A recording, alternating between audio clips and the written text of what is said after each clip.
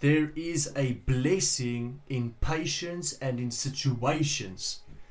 Noah waited about 120 years for rain after he was mocked for building an ark because God told him to do so.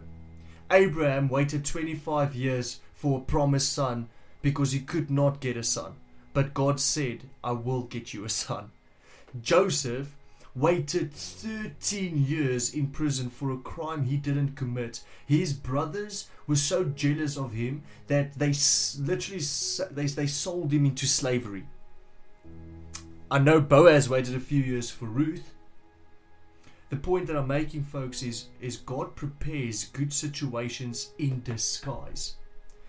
Yes, at the moment, things aren't looking up and it sucks. You have to wait, and you have to, maybe you're in the season and it just feels like everything isn't going to plan. You're in the season where you just don't feel like you're doing enough. You're looking around you and the people that are the same age as yourself, they might be like buying houses or getting the dream job or finally saving up a lot of money, or maybe they're striking success.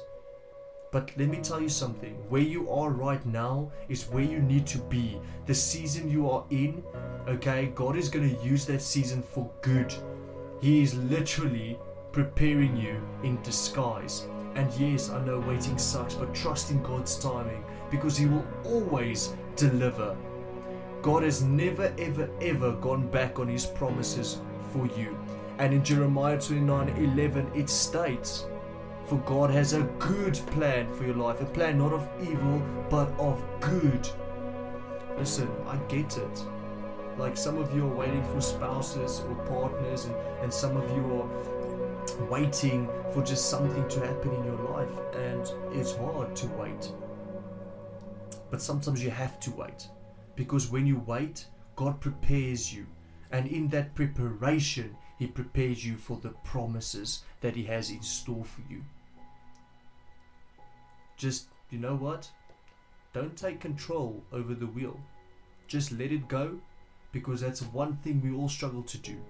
We all want to have control over our lives, and we all want to play a big part in how our lives should look like. But God already has your plan. God already has your life planned out. And He looks at your heart and He knows what's best for you. You might think, yeah, I want to be a police officer, and that's exactly what I want to do, and that's in my heart's desire. And God is like literally sitting on the throne. He's like, I see your heart, but I know that if you do this, you'll be the happiest person, and I want you to be happy. And that's what God wants. He will always want the best for your life. It's just not always going to come the way we expect it to come. Sometimes when we just take a step back and allow God to take over the wheel and guide our vehicle in the right direction, we finally start to see what is meant for us. We finally start to see what needs to be in our lives, and all of a sudden all the right things are gravitating to ourselves, and we start to feel more happy because now the right people are stepping into our lives, because we were patient. And we were, on my previous episode, I was talking about kicking down doors, and I'm going to mention it here too. It's because we don't kick down doors and enter rooms where God isn't going to come with us.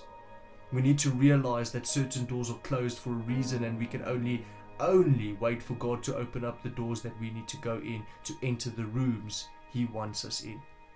So today I remind you, when you are in your waiting season, whatever you're waiting for, if you're in a season where it requires a lot of patience, just understand something.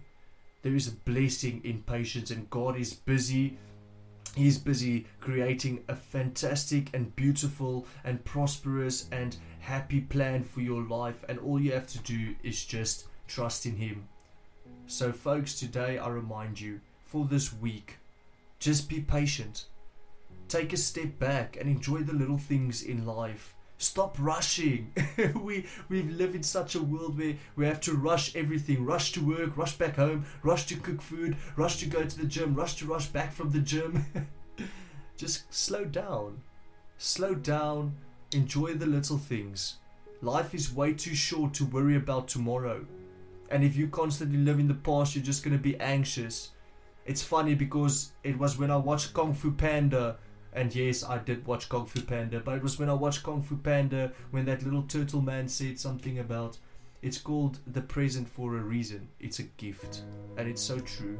You have to live in today, and you have to be patient, and you have to glorify God today as much as you can, because that is why He created you, so that He can use your bad moments and use your mistakes and use how you overcome those mistakes and bad moments to glorify Him. Because once you do that, other people look at you and they're like, wow, how did that person manage to put a smile on their face after going through something so bad?